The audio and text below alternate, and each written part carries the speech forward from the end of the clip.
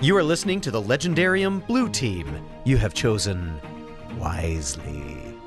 Go to patreon.com/legendarium to support the show.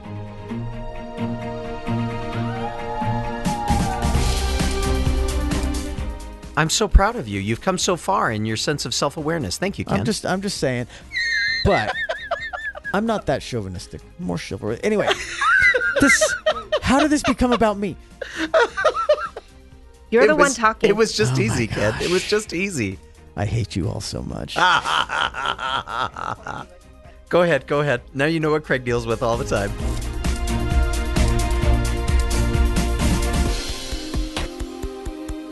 Welcome to the Legendarium Podcast. This is episode 198. For those of you out in Vegas who were saying to yourselves, I'm going to put a bet that they're never going to make it to episode 200, you are about to lose your money, brother, because we are going steamroller full speed ahead toward episode 200. It's going to be a lot of fun. Woo. I am your Blue Team host, Todd Wente, and we're going to try something. People have been complaining about the fact that there have been no insults on the Blue Team podcast. We are a kinder, gentler podcast, but in the effort of trying to give people what they really want, here we go. He is... I'm going to try this. Man, I thought y'all liked each other too much to insult each He can't even other. get through them without laughing. Over there, he is so old, he makes Bob look youthful. He's Ken Johnson. Bob. Bob was a child. And between us, When I was growing up, I got nothing. and between us, she is so sweet, she could banish a demon with just her smile. It's Megan Smythe. And I have several times. You notice I don't do insults very well, at least No, not when it it's comes fine. to Megan. I am going to find better insults for you, though, Ken. We'll give it a shot. We'll just leave it to Craig. He's got such a hateable heart. We'll give it a shot. And of course, everybody knows. Does that mean I'm going to give his heart a shot? Wait, what? Never mind. I would come up with an insult for myself, but I'm just too doggone smart and handsome. So as far as housekeeping, Yeah, that was right. I tried to move that one right along before anything went wrong This with is that. what happens when you it was- can't see yourself in the mirror. Oh, wow. You're welcome. That was beautiful. Okay, Megan is Thanks. now in charge of all of the insults no, this about is Todd. Terrible. A little bit of housekeeping, patreon.com//legendarium if you want to show some support to the show. We always appreciate that. For those of you who do on a continual basis, thank you so much. We exist because of you. And we are thrilled to be able to continue to support this community and to give you what you enjoy, which is sci-fi and fantasy conversation. So hallelujah. Legendarium.reddit.com if you want to engage with us on or offline. And then if you want to reach any of us, you can email us, Todd, Megan, or Ken at thelegendariumpodcast.com. It's a great email. You can also catch us Megan's on all Twitter or excited. Facebook. She's got an email. Yeah, I got an she's- email account. You've got an email account. Legit. Now you just have to use it. I have to Craig look keeps at it. telling me. Yeah, it's just kind of one of those things. So today we are reviewing the first installment in the Dresden Files. We're reviewing Stormfront. And now Megan and Ken have both been through this before. Yes. So this is your second time through. Yes. Now, for me, this is my first time through, and I have to admit, we've been trying to line up the Dresden Files here on the Legendarium for about 2.5 years. We've been talking about it for probably around there. It's Yeah. been a while. It's been on the radar for a while. It's been a while. But between Sanderson things and our Year of Cosmere and all of the Wheel of Time. and the Wheel of Time and everything, it's been hard to get to it because there's been so much good stuff. And now that we have the Blue Team is actually able to put us into a place where we can explore these new pieces. Right. which is Those are more classic. kind of our Yes. design, Yeah. of Red Team and Blue Team. But we Absolutely. can tackle more stuff. And this gets us into our first foray into urban fantasy. Which I've been pushing for. Oh a my long goodness, time. it was so much fun. And we probably as we go through this, we're going to be talking about a whole bunch of different kinds of subjects and topics, including I hope we're going to get a chance to talk a little bit about the Dresden Files television series, and talk about some of the comparisons that we might find, that we might draw. We'll have a lot of fun. This is going to be a series. We're not going to go through all of the Dresden Files books. I think we're Not all at at least once. not all at Yeah. once. Yeah. We'll probably do. I think we're planning on doing like 3 or 4 this first run through, Right. and then we'll probably pick up along the way. We'll do some more at another time. So those of you that are excited about us doing the Dresden Files, don't worry. We're gonna make sure you get lots of Jim Butcher along the way. I think I stopped at 3 my first read through, which was a huge mistake because I feel like the end of 3 is sort of like pushing you towards the next book. So I'm hoping we can get at least to 4. There you go. And that's a lot. That was a lot of discussion among people who were pushing us to do the Dresden Files. Is the first? Some people say the first 3. Some people say after the first one, the first 5, it starts to pick up. And if my memory serves, about book 3 is where it starts to pick up. But I enjoyed books 1 and 2 as well. So it's not like you can't enjoy those. It's not like you have to slog through them. Right, Indeed. And honestly, they're fast reads. And I Oh, my appreciate goodness. that I mean, we can get to this later, but I appreciate that this first book is not an origin story. It jumps right into the middle of it where the stuff has happened. He catches you up, but stuff has happened, and then things go forward. But he just he already's got relationships with Murphy and Would you like Morgan. And Would you it's- like to hear about the stuff that happens? Let's have Ken do our intro, shall Oh we? yeah, okay. Ken has a summary for us. I can't believe I forgot about that. Here we go. Insert obligatory. You're a wizard, Harry. Quote here because why not? Hagrid, hi. Harry Potter, I, Harry Dresden. this is the better Harry wizard, honestly. Okay, Harry Blackstone Copperfield Dresden is a real-life, pure-hearted, chivalrous wizard, complete with rough edges, a demon encyclopedia living in a skull, and a fairy godmother. Harry's a mysterious guy. Yeah. With a lot of secrets in his past, one of which gets him in trouble with the Wizard Ruling Council when a couple of people end up with their insides on their outside. The cops want him to help figure out who whammied them. Only one small problem, the White Council's a totally different thing. White Castle's bad movie. Yeah. The White Council thinks it's Harry, and an overzealous warden with a massive Harry grudge is going to prove it. Okay, so several problems. He's on a pretty short credibility leash with the Chicago PD and Sergeant Karen Murphy, who's head of the Special Investigations Unit, who keeps trying to arrest him. And his investigation gets him squarely on the radar of Chicagoland crime boss gentleman John Marconi. And, there's a vampire owner of a local brothel who now wants to eat him, literally, so there's that. Yeah. But Harry sets out to figure out who, how, and why someone is turning people's hearts into modern Jackson Pollock knockoffs. Meanwhile, Nice. yeah, a nervous woman shows up at Harry's office asking for his help in locating her mysteriously missing husband. Oh, and some mysterious drug has shown up on the street that gives users of the site into magic land with only minor side effects of driving them crazy.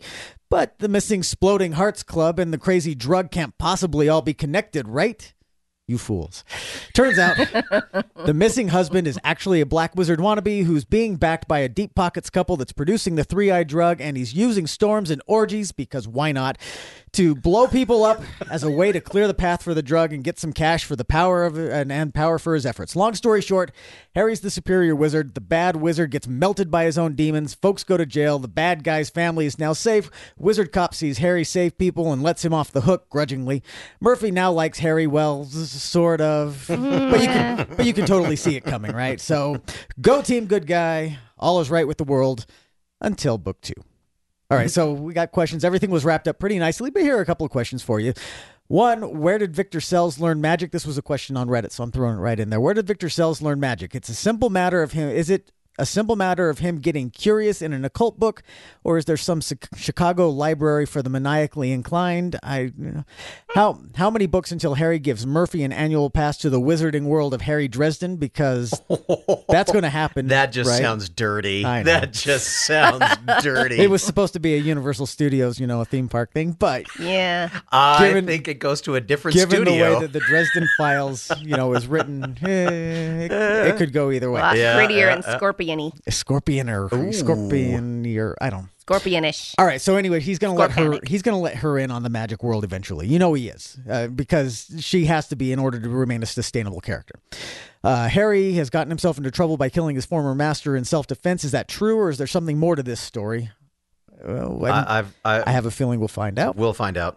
Several elements were set in motion in this story. Where does the next big trouble come from? Those are the questions I come up. So let's get to it. And for Christmas, I'm getting each of you a bob and a skull. Oh, I love it. I'm going to be so happy no. about that. Yeah. I don't need somebody watching me in my apartment. You can cover him with a cloth. You can ask him any question you want. He knows lots. Yeah, but he'll also give you sarcastic answers all the time. Kind of like having Ken live in the house. Never mind. We're not going to go there. Jolene will That went probably. down a Oh, dark wait. I place. gave away a name. Sorry about Remember, if that. We'll bleep You don't that say out it in just like she editing, does. won't we? remember, if I can see you, you can see. If you can see me, I can see you. If you can't see me, I can still see you. And I'm out. So Creepy. So let's talk about this. All right. Before we get into some of the questions that our Redditors have brought up, let's talk about the book itself, about the read, about what we enjoyed about it, what we didn't enjoy about it. Megan, why don't you start? This is your second time through. Yes. Okay. I will be honest, I did not remember. I was reading it again and it was all new again. I remembered almost nothing about it.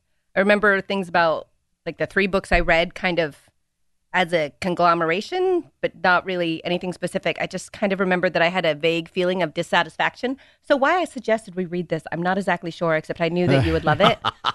I enjoyed it a lot more the second go around. I think my frustration came from, I get really tired of the world weary first person point of view. Okay. Yeah. But during this read, I really enjoyed more the sense of humor and he really has an oddly positive outlook on things, even if he's very aware of how much his life kind of sucks. Cynically optimistic. That's a good phrase. I Yeah. like to think of him as pragmatic. I think he's a little bit more than pragmatic. I agree that he's very pragmatic about the way, especially the way that he uses magic. Yeah. It's a very pragmatic kind of a thing because it's part of who he is. But yeah, he does have a kind of.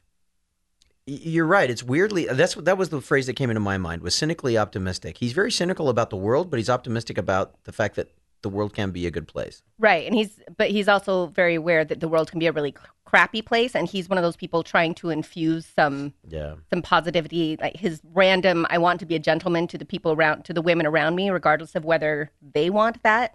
Like it was kind of nice. Like it was kind of sweet that he acknowledged that was something that mattered to him. He's a gentleman chauvinist. Just a little bit. As opposed to a gentleman bastard. Oh, that was a plug for what's coming up from Red Team. Yeah, there you go. Wah, wah. They owe us for that. They owe us for that. Yeah, but I like the style. It was interesting reading that last chapter where it kind of wraps everything up, and I read it, and I thought this pretty much you could just read this as a like it's a TV show, and this is somebody reading kind of in the background while you see all this montage of and this happy picture and this happy picture, and which was a little bit distracting for me, but like it was more his thought process and less like conversations and showing. No. Sure. Yeah. It was telling, not showing. But I enjoyed it overall. Looking forward to the next one. Ken, what about you? I think this was a very fine example of where first person actually works. Very well for me. I'm not typically one who likes first person books. That was one of the things I didn't quite like about the Red Rising series. I love the Red Rising series. But when we were complaining about the unreliable narrator and everything, that's one of the main reasons I don't like the first person narration. But in this, because this is a textbook crime drama, a detective drama, Mickey Spillane, those kind of things where,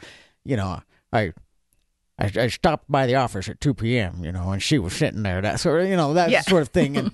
And where it's basically like a running diary of what the main character is doing. And so it works. And then you throw in the magic, which, we all like the magic and the magic systems and the magic worlds. This is clearly a first of the series. In the sense that it basically hits every checkpoint along the way. The magic is basic. There's vampires, there's a lot of basic level stuff. Trusty people helping him out. Yeah, and at the end of the book, it kind of wraps everything up like an episode. Yeah. And it's very episodic in nature. And the next few are the same way. I know, from reading a couple of books on, I know it starts to build into grander world building stuff. This one does not. And that's fine. It's it's the first of a series, and so it doesn't need to be, but I think, aside from the formulaic nature of it, this book really engaged me, and mainly because Harry is, I think, a great character. So have either of you actually read any of the Mickey Spillane mystery books? Mm-mm. No. So I read several when I was younger. In my early years, my early teenage years, I found at my grandparents' house. This probably is just really bad, but I found at my grandparents' house several old Mickey Spillane murder mystery novels. And I pulled them out and I asked my grandma, can I have these? Can I read these? Would that be okay? She's like, well, let's ask your mom. And my mom was like, I don't care. And I just ate them up. I loved them. And back in the day when Stacy Keach was doing the Mickey Spillane television series. Mike Hammer, yeah, I watched those. I loved them. I really enjoyed them. Absolutely wrapped in by this world of this of the kind of film noir. Anti-hero, I'm a hero, but I don't really want to be. I'm just trying to make rent, kind of a feeling. And as well as that was done, this book, Jim Butcher's writing, really does a wonderful job of channeling that, but putting that new spin on it with the magic system. And I was very pleased because it had the same feel throughout. It never felt like it all of a sudden made the jump into a wizard is a wizard whenever he wants to be a wizard. I never felt like we were going into some kind of grand melodrama. Instead, it felt very much like these were real people living in a modern kind of a situation where we've got a juxtaposition of a world that we're familiar with and a world that we wish we were familiar with. And those pieces laying over the top of each other was just a lot of fun to explore. One of the things that I want to touch on before we go very far was what you thought about what he was doing with world building. Did he do enough? Did he do too little in this first book from a standpoint of being able to set the stage and being able to make everything believable and work for you? Yes, he did enough. You can't say yes to an or question. Yes, he did enough. Yes, I think yes, he did enough for the first book of what we know is a 15-book series already. You know what I mean? If this was the first book and we were just leaving it at that, it'd be like, I'd like some more. But we know that this is building to a larger thing, and all he's giving are little breadcrumbs. We get a mention of the Never Never, which is the Magic Land. We get a mention of there are demons. We get to see a vampire. We meet one random fairy. Yeah, we meet one random fairy, Toot Toot. Well, and one random demon who spits, acid at you. It's and we get to see a scorpion grow into the size of a terrier. Okay, and that's something I hope I never ever see on the big screen because that was just icky. I did think it was interesting though. If anybody has ever lived in a place where there are a lot of scorpions, you know that the bigger, the less poisonous. Like if you see tiny baby scorpions, they're way more poisonous than the bigger ones, except if they're magic, apparently. Yep. Yes. I really enjoyed that. Yeah. The one thing I did like, and I thought of this, especially based on when Craig Ryan and Kyle talked about the second book of the Gentleman Bastard sequence, they were talking about the magic system and how it was hard or soft, and in terms of hard magic is where the rules are very clearly defined. This is what you can do. These are the rules you have to follow. Soft magic is like Harry Potter, where you can basically do whatever you need to in order to make the narrative work. And I think that Jim Butcher does a fantastic job of kind of blending the two. Everything is set and very clearly defined, and he goes through, I need to do these steps in order to make this happen. There are a lot of things that he can do based on where the narrative needs to take them, but each one of them have rules set to guide those. It's not just, and now I need to conveniently do this. Yeah, well, there's some of that, but there's also some questionability about that. Sorry, Megan, I'll get back to you in a second on this one. Because the piece that I'm thinking about is there seem to be different kinds of. He's already introducing the idea that there are different kinds of magic that wizards can perform. There are potions, yes, and potions are done one way. There are spells, and spells are done a different way. There are different kinds of rules that govern those. And then there are enchanted items, which I love. I love it. And he gives this gloss over in the book. I don't carry I don't have very many enchanted items. Actually, they're almost half enchanted because it takes a long time to make them, and I don't have that kind of patience. Yes. Which I loved. I kind of got a kick out of that. But there is he introduces the rules for spells, and he introduces the rules for potions, but he doesn't really introduce the rules for enchanted items. And I'm really interested about how he's going to create this. Largely for me, it's around the idea of the thing that started me thinking about this, and I never got over it. So it stayed with me, and I'm hoping that we get a chance to see a little bit more about this. It's the handkerchief that stored a little bit of sunlight that he might need for a cloudy day. Mm-hmm. Yeah. I'm kind of like, all right, how do you store sunlight in a handkerchief? I want to know. Thinking it's a tiny little spell. Inquiring minds want to know, and I'm sure he's got that worked out. I'm sure I'm sure there are rules, but I'm wondering if in his writing, if this was a spot that he came to and he said, yeah, I want to do this. I have no clue what I'm going to do with it yet, so I'm just going to say that I did this, and we'll come back to it later when I figured it out. Yeah, yes, I will stipulate that is a good point. So that piece of world building was a piece that it feels like he's done a lot with a little bit, with a couple of things to give enough credibility, but he hadn't fleshed everything out. Maybe because he didn't know the book was going to be successful. Maybe because he just didn't know how much he was going to have to do with it. Sure. Maybe it was an experiment. And he was going to figure it out. I don't know. But that was the. It feels very much like the world. He's got some boundaries built around the world and how that works, but he's not explored them all to the point where he's ready to explore them and share them with all of us. Right. We're going to get bits and pieces. Megan, what did you think as far as his world building? Other things that maybe came to your mind? Oh, I was a big fan of the way he weaved in and out of the real world and how he interacted with people in the real world, because he's the only wizard in Chicago. So pretty much everybody he talks to is that he knows of. That makes himself known. Yes. Right. That's a good point. But he has interactions with Murphy, who knows that something's up.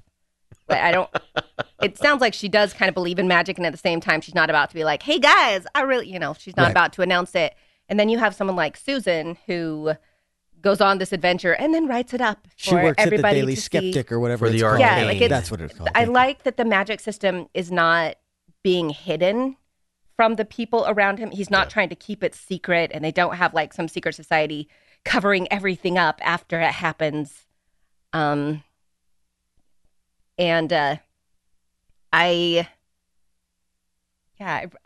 like that a lot of it takes pieces from things that are familiar from other magic systems and just kind of puts them all together. And really, I think if we're going to be talking about an urban fantasy, then pulling things that are familiar, that we've heard before, that we've been made aware of. He makes a reference at one point. There can never be more than 13. Well, why can there never be more than 13? Most of us would go, oh yeah, I totally understand why there couldn't be more than 13. 13 is that witchy number, Yeah, I mean, it's unlucky. There's all kinds of things that he can hit on that we say, oh yeah, that totally makes sense, because we hear these things whispered around all the time, right? Yeah. Right. So let's go. Ghost stories or campfire stories and that sort of Yeah, exactly. Or Necronomicon. Anyway, we're not going to go there. Necronomicon. Necronomicon. There we go. Yeah. We're not going to talk about Ash today. Okay. Let's go back to one of the questions that was asked by one of our Redditors about how did Victor Sells become a wizard? Yeah. Do you guys? I thought that was a great question, and that's my party pastor, by the way, which is I always love Redditor names. I'm always shout interested. out. But yeah, they asked the thoughts on Victor Sells and where he learned this stuff, being vague as possible. They were being vague as possible because of spoilers, but guess what? Spoilers bound. So yeah, that's true. We're okay, how did he just magically come up with the formula for three eye? 3i. Well, I don't remember if it was him or if it was the two that he was partying with. We'll call it that. I think it was him. Sporting with. Yeah. Because sporting. Sporting with. Oh my goodness. Sorry. Tangent. I'm coming back. All right. And there you are. There we are. But his wife mentioned that he had gotten into books and stuff like, ooh, magic. I'm interested in learning more magic. And well, he sounds like one of those guys who's always looking for the next big pitch. Like, oh, I'm going to try this and I'll get rich this way. And oh, I'm going to try this and I'm going to get rich this way. And oh, magic. Yeah, nobody does this. I'm going to get rich and making, then I'll be powerful and I can do whatever I want. He's got lots of different magic users in his downline. Right? But it sounds like, and I mean, you can kind of see where, a little bit of power, and this is common. This is common science fiction fantasy stuff where a little bit of power becomes intoxicating and you want more power and you got to figure out how to get the more power. And then if you get into the wrong sort of magic, then all of a sudden you dive deeper and now it's not just being mean, it's getting into orgies and it's now I'm afraid for my children. What is he going to do in the name of power? And, because again, the magic is not in this situation is not necessarily a secret. So he might have stumbled on, read something in the arcane and said, I don't know, maybe this is plausible. And then found out maybe he had done something before because he had natural talent. Just walks into an occult bookstore or something, something. He looks at a bookstore and reads something. He's like, oh, this, I don't know. I have nothing to lose. As I recall, one of the things, and I apologize. As most of our listeners will be aware, I listen to our books. I'm a little overtaxed as far as time, and so my car becomes my library. James Marsters, by the way. Oh my goodness! What a great narration. Yeah. In fact, if you don't know Spike from Buffy the Vampire Slayer, that's James Marsters. Man, he just does such a fantastic job. He was one. In fact, I've met Jim Butcher, and it took me a little while to figure out whether it was Jim Butcher reading his own stuff or if it was somebody else because. Does he read it with an American accent? He reads it with an American accent, and he sounded a lot like Jim Butcher. And so I was like, "Is this Jim doing his own?" No, it's Jim. Wow, I'm impressed. So I was very pleased. It was very well done, and very well characterized. Yeah. Going back though to how Victor Sells comes upon this, I don't think for me at least it was a stretch to accept the fact that. That you can find these kinds of things if you're looking for them, and it seemed like Megan, as you were talking about it, seems like there's a reference to the fact that he was looking. Right, he never thought he was making enough money, so he was always trying to do something. And I think one of the things that, at least for me, that rings true about this kind of urban fantasy approach. Is that I know people who are practicing Wiccan. I know individuals who channel and practice the art of channeling based on belief systems that would be considered occult or arcane, and so it doesn't surprise me when we are given this kind of a piece. Especially from the standpoint that Jim Butcher does kind of make an indication that there are people who have some natural ability, some natural talent to make to touch these things, and to be a little bit more in tune with what's going on. For me, it's super easy to buy, especially because in the rest of the world, I mean, look at Tiger Woods. Tiger Woods has some natural ability with golf. I play a lot of golf. Tiger Woods plays a lot of golf. He plays a lot more golf than I do. But oh my goodness. I don't think no matter how good I get, I'm ever going to be a Tiger Woods. That's not what I heard. I heard that you and Tiger Woods were the same. That's what I just heard. So I did. I will confirm at one point in time, I did go into a restaurant, and when they asked me for my name, I gave them the name of Tiger Woods. And when they called for they said, Tiger Woods, your reservation is ready. I watched people's heads swivel all over the place. It was awesome. My brother used to like to go into Jamba Juice and tell them that his name was Chewbacca just to see people's heads turn when they called out his name. What? Really? Sorry, tangent. We're coming back. You're welcome. So as far as Victor Sells learning magic, was there anything that was really specific laid out? No, Monica gives us a little bit of an indication. But is there something special about what's going on in Chicago? The fact that the Arcane newspaper, which is publishing, New York has the Enquirer, right? And the New York Daily News. Obviously, the Arcane is on a level of that, but it is focused around not UFOs and not Hitler clones, but on arcane magic, werewolves, all those kinds of things popping up. Superstitious, So I think I think that sets the stage for Chicago being somewhat of a nexus for where some of this stuff happens. Whether that is simple storytelling convenience for Jim Butcher because he knows Chicago so well, or if he's going to create something about Chicago as a place that makes it work later on, don't know yet. I like to think of it as Chicago is just the coolest city, and so he had to base it there. But he is from Springfield or Independence, somewhere in Missouri. So I mean, Chicago's right there. I'm sure he spent lots of time there as a kid. But Chicago's just a fantastic city. So the fact that it was based in Chicago was instantly a draw for me. Yeah, and maybe we'll get a chance to talk a little bit more about that as we continue our series. I want to go back to Victor Sells just really quickly because and step above level 1 for just a second because I'm going to talk about this at some point. Well, yeah, but so maybe we talk about it now. But on first read through, I didn't catch it, but this second read through, I thought Victor really is he's an example of what can happen if you're not Harry, if you're not good of heart or chivalrous or. Well, and if you haven't studied with anybody who knows anything about it, or you're if you haven't had a mentor, which he has, and it says clearly in the book, he's good of heart. He is as cynical and as sardonic as he may be. He is good of heart. He is a good person, even if he doesn't want to put that front on.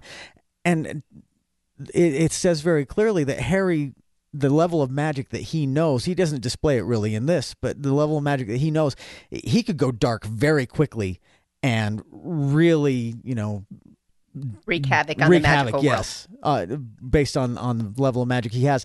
And Victor is kind of a cautionary tale of if you don't have a good heart, if you're not Harry Dresden, type level of good, this is what happens. This is what Harry could have been if he wasn't good, and if he didn't have a good mentor, we'll get to that. Yeah, we got to get to that. We'll get to that. Megan, anything that you thought about on that? Nope, She's I'm smiling. good. She's smiling. So, as long as we've said, I think we can all agree that this, on a level 1, this is a ripping good yarn, and it's lots of fun, and we have a good time with it.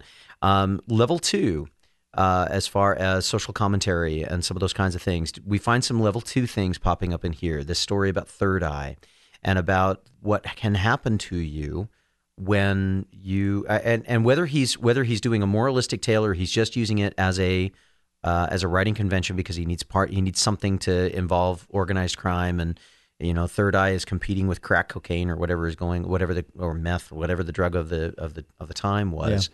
Yeah. He's woven that piece in as well but it feels like it's more a plot device than necessarily a commentary. But from a level 3 standpoint, there were some moments that were absolutely beautiful about family and about how important family and innocence are for Harry. There's the moment when he looks at the little girl after hearing the whole story. And Monica says, "I'm afraid." And he talks about the wizard stare that he can see into your soul and that you can see back. Yeah. And, he's careful about what he allows and about how long and what he knows and what he reveals, right? But as he looks at Monica, he realizes, she was abused and she married someone who has abused her more. So I think, Victor, and we'll talk a little bit more about Victor and some of those things as we move on. But as he works through this and he starts to see that these children are still innocent, and that everything, Jenny's starting to realize that there's something wrong. There is something wrong. She can recognize it, but she's still innocent. Yeah. She's still safe, and that it's all about this love, a love that Harry himself has never been able to really have. Because his mom died when he was very young, and his father died when he was still quite young. Mm-hmm.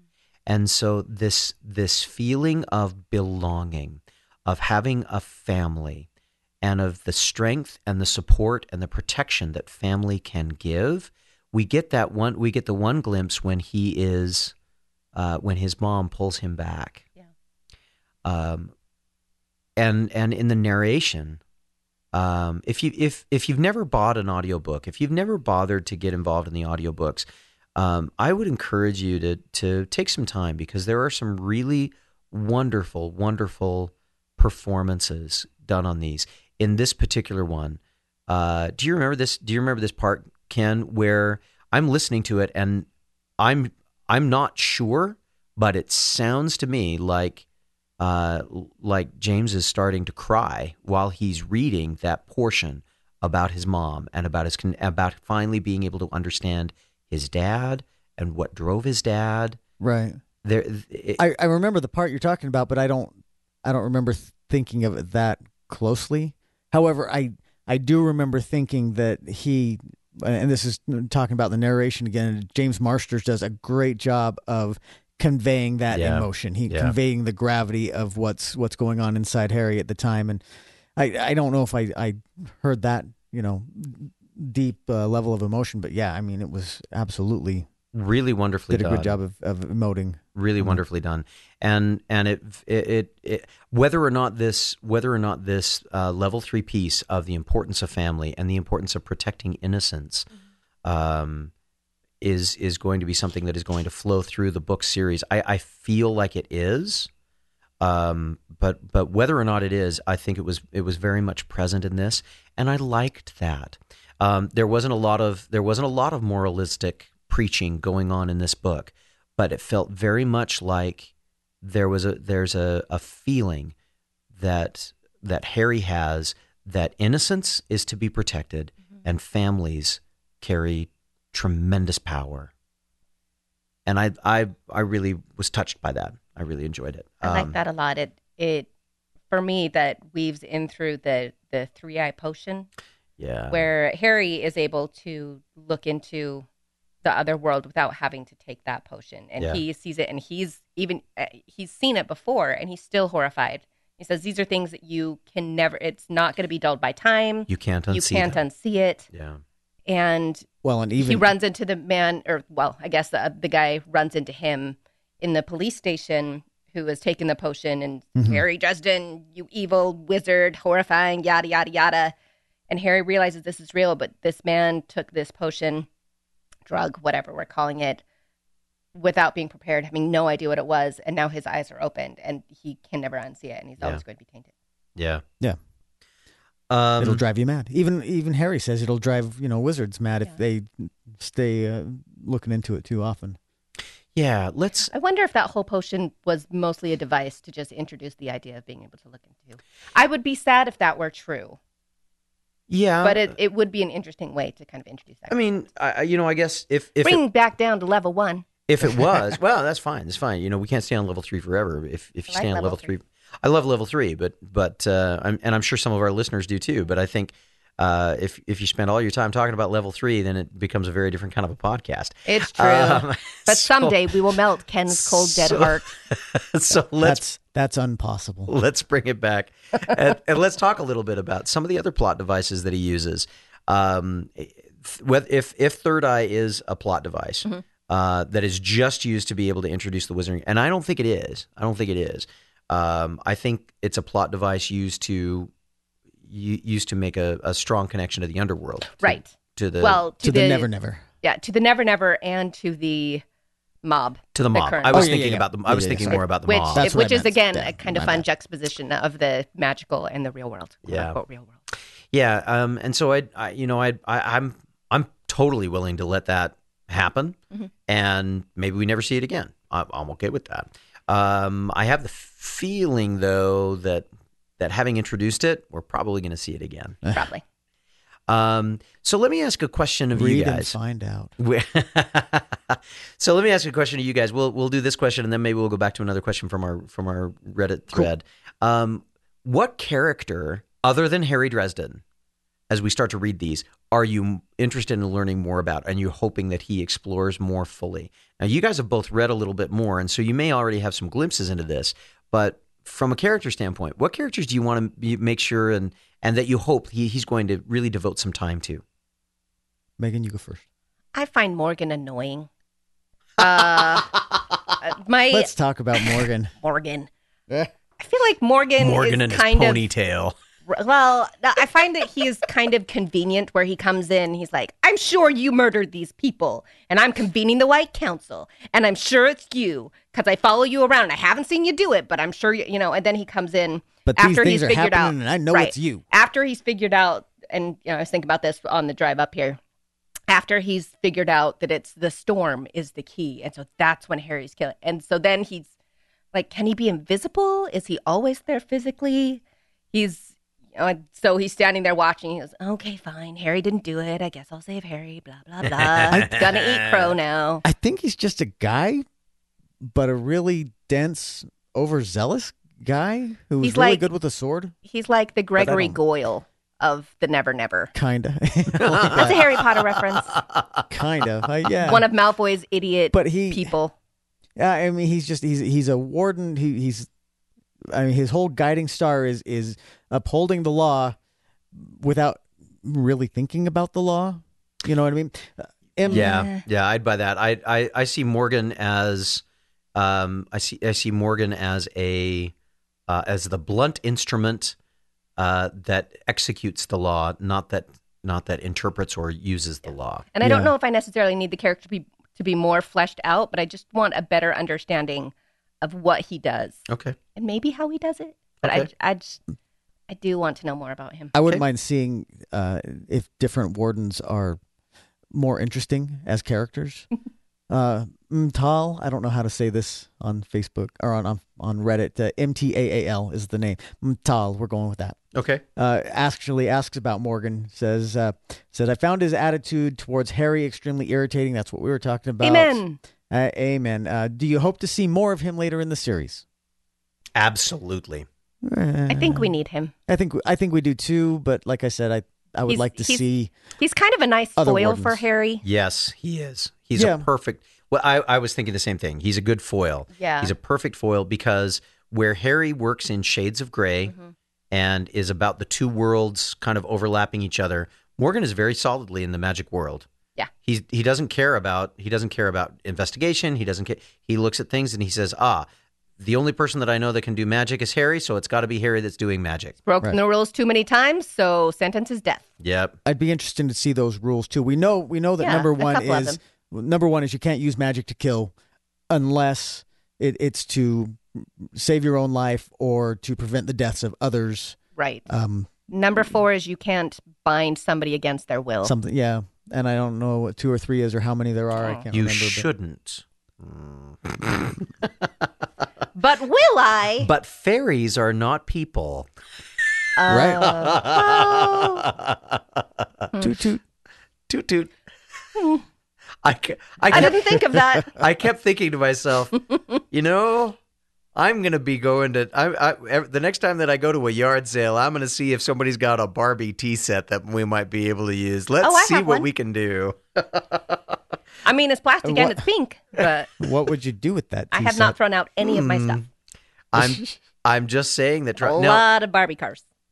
So, any other characters that we're looking for? I would love to know more about Mac. That's the one that I the wrote one down. I figured you were going. Yeah. There was who else was the other one? I think Mac was the one that I thought of the most. I would love to know more about Mac. And I feel like I should be all girl power and say I'd like to know more about Murphy, but I feel like she's already wonderfully fleshed out, and I know we're going to know more about her. Yeah, we are. We're gonna learn a lot more about Murphy, and it looks like we're gonna learn a lot more about Susan too, because it sounds like it. And I'm reading this and I'm saying to myself, oh crap, we're gonna have a romance triangle here at some point in time. I'm sure it's gonna happen. I'm just kind of hoping that when it does, it's believable and realistic rather than contrived and just thrown in. And again, like they're all grown-ups. They're not 17-year-olds, Right. which helps. A lot. In fact, But then Harry is just so awkward and does things so oddly. which I chivalrously. I can see being a trait that somewhere along the line becomes endearing. Yeah. To some of these other characters, and so it's going to be interesting to see what goes on with that. But you're right, Ken. You and I know each other pretty well, and so I'm glad that you picked up on the fact that I want to know about Mac. Yeah. When he was reading about when I was going through and reading about Mac the first time, a couple of things just jumped to my head. One of them was, Mac doesn't say much. No, Oh. he doesn't need to. Yeah. Okay, for a second, I couldn't think of who Mac was. Thank He's you. the bartender. He's the bartender. He's the Yes. bartender. Yeah. Yes. But and Mac strikes me as the muggle in this wizarding world. He understands that it exists, and he is more than willing to figure out a way to make it work for everybody else around him. Leave him out, but let's figure out a way that we can all kind of live with each other. Mac doesn't take sides. Nope, he's the patron of Casablanca. Yeah, So- yeah. Oh, sure. Yeah, beautifully said. That's what he is, and it's neat. He's to have the gruff. You got to have in a story like this. You got to have the gruff, tacit. What side character? I don't know what else to say. Yeah, you need somebody. You need somebody that is Reliable. grounded. Yeah, that is well grounded. And Mac is very well grounded. So and he nonplussed. That's what I was looking. Nothing phases Nothing him. phases him. Nothing phases him. So yeah, I'm hoping that we get to learn a little bit more about Mac and about his bar and about how it came to be and put into place. Yeah. And isn't that nice that his car didn't break down? That was another thing I really enjoyed about this magic system is that electronics just go haywire. That's one of my favorite things about this magic system because then it talks about Because always he get really into has the to rely science on- versus the technology versus magic thing, and Yeah. in every fantasy series we talk about that, and especially Harry Potter. I'm like, well, I realize that you can talk to each other through fireplaces, but they have these things called phones. Yeah. It's kind of interesting, and maybe that's an accepted piece that if you're using magic, you can't use some Harry of the Potter technology. takes but- place in the 90s. Just keep that in mind. But still, that's the time frame. you still have telephones. I know. In fact, I we still know. had cell phones in the 90s. Yeah. Some of us did anyway. Well, I don't have this is not a Harry Potter discussion. No, it's not. But my point I have being, no though, that comment at All this right, time. all right. my point being though that this series gives us a good reason why magic users don't use technology. Sure. Yes. It Because disagrees so many with them. things could be so Yeah. much easier if he could just pick up the phone. Yes, exactly, and so And he can't. which is awesome. Do you have something else? No, I was going to say let's take another. Should we go a little bit deeper into Harry's chauvinism / chivalry? Sure. Because- Chivalnism. Nope. Okay. Chival. And Chival failed. I don't know. Chival knows him. I got nothing. Chivalry. Krampus Rumpus. I'm going with that. Krampus Rumpus says I always have torn feelings on this series. Like I always love the combination of genres, and the film noir and fantasy genres mesh so well in this series that it was an instant love. But Harry, the protagonist, is absolutely a chauvinist, and the way Butcher covers women is either as either victims or a harpy or a sex kitten. I know it's written in later books that we know it's bad, but he also doesn't learn. He just doesn't change, and at some point, the commenter stops empathizing with Harry because he doesn't change. And another one asked if we had a problem with that necessarily. And I don't. I mean, I'm not. It's a good thing Craig's not here. So otherwise he'd have to sit down. I'm not the most chivalrous member of the panel. I might be seen to more chauvinistic. I'm so proud of you. traits You've on come the- so far in your sense of self-awareness. Thank you, Ken. I'm just saying, but I'm not that chauvinistic. I'm more chivalrous. Anyway, In this group. how did this become about me?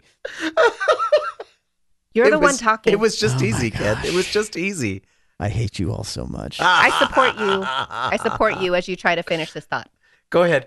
Now you know what Craig deals with all the time. All right. So anyway, I don't necessarily relate to him in terms of the chauvinism or anything like that, and I don't see it as something that I have to hate the character whole cloth because of. You know what I mean? Every friend that you have, every person that you associate with is somebody who they have something that you just go, I disagree with you on a fundamental level about that, but I still like you. Yeah. And Harry, I mean, you look at the things that he does well, and again, kind-hearted nature. So he's got a little bit of a chauvinistic streak in him. And it sounds like the commenter is complaining kind of about Butcher and the way he handles how women are portrayed. Also, I think that he does a fairly decent job. I mean, Murphy is a capable. Murphy is not only a Strong strong, woman. capable woman, but she also kicks his butt. Yeah. And is willing to put principle above friendship in a lot of situations, and is portrayed. I don't see her necessarily being portrayed as a harpy, although we kind of get a glimpse of her ex-husbands. She makes the comment about does anybody ever say this about you? Yeah, my ex-husbands do. Well, and Murphy not so much, but Susan. I mean, she's capable and independent, but yeah, she's very flirtatious and she's very sex kitteny. And in this genre, that's part of the genre. Yes. If we're talking about Mickey Spillane, film noir, gumshoe detective novels, that's part of the genre. And so from my standpoint, I'm looking at it and saying Jim Butcher's doing a wonderful job of combining the gumshoe detective novel with a fantasy element and putting them together because they belong together. They don't belong together, but that piece, but they mesh so well together, and it certainly belongs as part of that. So from that standpoint, do I fault Jim Butcher for not making the gals in these stories more fleshed out human beings up to this point in time? Not at all. Do I expect that we'll see something different? Absolutely. That's why I was going to say for one book I can set it aside for one, and if it continues on through 15 books and whatever, and even if things don't change, well, even if it does, I mean maybe it grows tiresome, but maybe he learns and evolves and that becomes a little bit of a grown up thing. But it certainly is part of the gumshoe detective novel genre. It's a set piece for gumshoe detective pieces. And so, when I look at this and say, I think he's doing a poor job of representing women and women's issues, I would respond and say, that's not his point. He's trying to write a gumshoe detective novel where the gumshoe detective doesn't necessarily use a gun every time he turns around. He's going to use a straw from a broom. This is definitely the opposite of message fiction. Yeah, absolutely. I'm really enjoying you two men who are just so upset that the women don't get to be stronger. And I wasn't bothered by the chauvinism in this story, mostly because it is first person. And I'm not going to lie, if I see a cute guy in my head, I'm like, oh my gosh, he's so cute. I feel like that's what Harry Dresden is doing. And now I feel very comfortable around you all the time. I mean, I don't say it out loud, but I do think it, Todd. Thank you. I appreciate that. You may not be able to see in the mirror, but I can see you. Aww. Yeah. I'm not Medusa. I didn't turn you to stone. You're welcome. So. No, but I feel like these women are in a good direction to be very fleshed out. I feel like they have their strengths. Yeah. The two that we know the most of right now are Susan and Murphy. Obviously, they're two very different women. They're physically very different. Their personalities are very different. And their aims are very different. Right. And a lot of Murphy's power is through working really hard and her physicality. And she's a judo champion and can fight and is just really scrappy. And then you got Susan, who knows how to use her good looks to her advantage. But she's also very smart. She's very calculating. Wiles. The part where she says, Harry Dresden, you didn't look down my dress down my blouse once during all of this, did you? And he's like, nope. And then he's like, but hormones only get you so far. So I look now. It's true. But for me, coming as first person, it doesn't really bother me so much. If it was, just some overarching narrator, third person narrator, I've lost track of my persons. Who's describing women this way, that might bother me more. Yeah. But I feel like he's just a human being. He didn't grow up with a mom. He didn't grow up with sisters. He's just doing the best he can. And he is admittedly awkward. Yeah. So we deal with that. He embraces that. So we're coming close to the close. Let me ask two questions that are combined into one. Number one, who would you recommend this novel for? And number two, what are you looking forward to the most in the next novel? Of course, you guys know what's coming. I'm gonna struggle a little bit with this one, but that's the question. I've already forgotten the first question. Who would you recommend this to? Oh, I would recommend this to. I want a specific person. I would recommend this to John Carlson. I don't know. Good old John Carlsbad. I like that guy. Yeah. I don't know. You go first.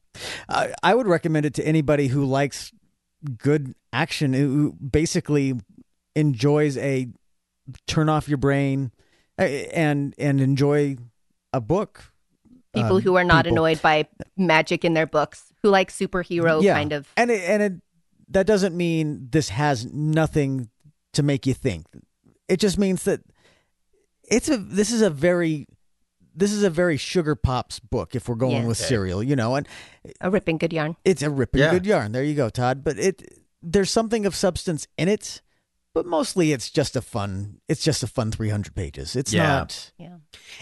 And I think for me, this is the kind of book that if somebody is saying, I don't always get into these fantasy books, blah blah blah blah blah. Yeah. I'm like, well, what would you say if there was a wizard walking down the street in our day, and they would say, oh, I think that was stupid. Hey, take a look at this book and see what you think. But I think I also would not recommend this to somebody who was saying, man, I love how so-and-so can just really flesh out all of the political, socioeconomic problems that are facing a world situation, blah, blah. I think this is, unless they're looking for a palate cleanser, if somebody wants really heavy, meaty, weighty stuff in their they're novels, on a long flight and they just want something fun to read there you go. Yep. That's what this is. There you go. This book is not woke. No. It was written in 2000. And very little was. And let's be honest too, the language is one of the things that I love about Brandon Sanderson books is that I don't have to worry about telling anybody about language. Yeah. In this one, I was listening to the last couple of chapters at the house while I was doing some cleaning, and I had my speaker going, and my wife had to come in and say, okay, turn it down, because she and I have different views on language in our books. And so she would, my wife will probably never read these books. Right. Well, and there's not that much of it, but it is there. This is not Lies of Locke Lamora level language. Yeah, this is not Infinity Wars. Harry Dresden will drop an F-bomb, and Jim Butcher will describe you some nudity. Yes, he will. Yes, he will.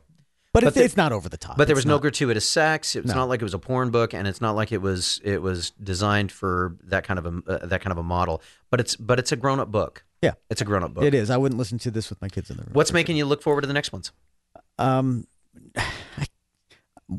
I don't know what I can say. Okay, since both of you have already gone forward, let me say what I'm looking. What are you looking looking forward to? Yes, the next Todd. one? What are you looking forward to? I'm looking forward to learning more about how he fleshes out the magic system. I want. And part of this probably comes. We mentioned. I said we might touch on this earlier. I watched the entire Dresden Files television series. Let's talk about that for just 1 second. And number one, the character that they used, or the actor that they used, is not Harry Dresden. No, that was a disappointing. They used Paul Blackthorne. If anybody's seen the Arrow series, he's Quentin Lance.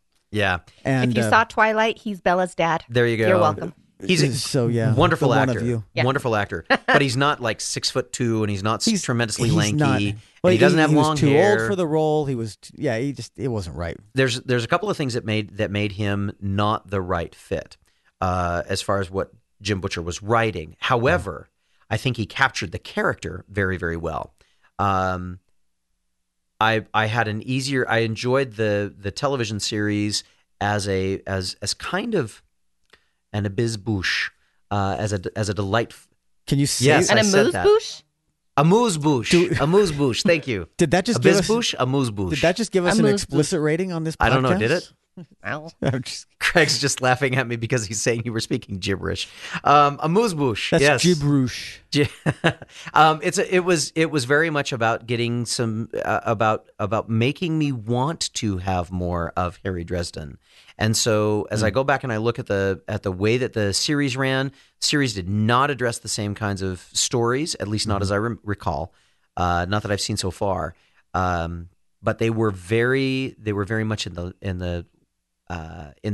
vein, and they did a wonderful job of representing them. Yeah. So I think that if you enjoy the books, you probably would be not disappointed in the television series, but there are things that you're going to be absolutely disappointed in the casting. Morgan was cast completely differently. but there are some elements that I already have as part of having watched that I'm anxious to see how it was done in the books. Yeah. And so I'm looking forward to, and one of those is the fleshing out of the magic system. Well, and these books are written episodically, so I mean they would make fantastic television series. In fact, a miniseries. After we get through Full Moon, we'll have to talk about, because I'm casting these books in my head as I go, and so after we get done, am I Murphy? Yeah. Yes. Of course you are. I've seen you kick butt. That one time. Yeah. Craig never knew what hit him. I know. This is my last episode. Thanks, everybody. So no, that's okay. Craig's too busy looking at football scores at the moment. Orbital kinetic weapons. I need to get that. I need that. All so right. Yeah, well, when we get into Full Moon, we'll talk about casting a little bit because I've got some ideas. But anyway, yeah, I think this book series could make a fine for, like, you know, if you do the short half season shows, you know, so Stormfront's the first 8 episodes or whatever, and then Full Moon's the next 8 episodes. Oh, sure. Or if you do it like BBC America and BBC and you just just have like each book take 2 episodes and 3 big episodes forward. Or whatever. Yeah, exactly. All right, they're built for that. But anyway, good time. All right. Well, let's put a bow on this one and call it done. Episode 199 of the Legendarium podcast is coming up next week. That is going to be those dirty red teamers who are going to be doing Republic of Thieves Book 3 in the Gentleman Bastard series, and then episode 200. Oh, yeah. We're not sure what we're going to do for that one yet, but guaranteed it is going to be awesome. It'll be amazing. You may not have fun, but we definitely will. There will be drinking. And there will probably be insults aplenty. So anyway, but it's all going to be Coke Zero and... Yeah, what are you drinking right now, Ken? It's diet. Let's just leave it at that. Okay. There we go. Ladies and gentlemen, thanks very much for being here. We'll see you next time on the Legendarium Podcast.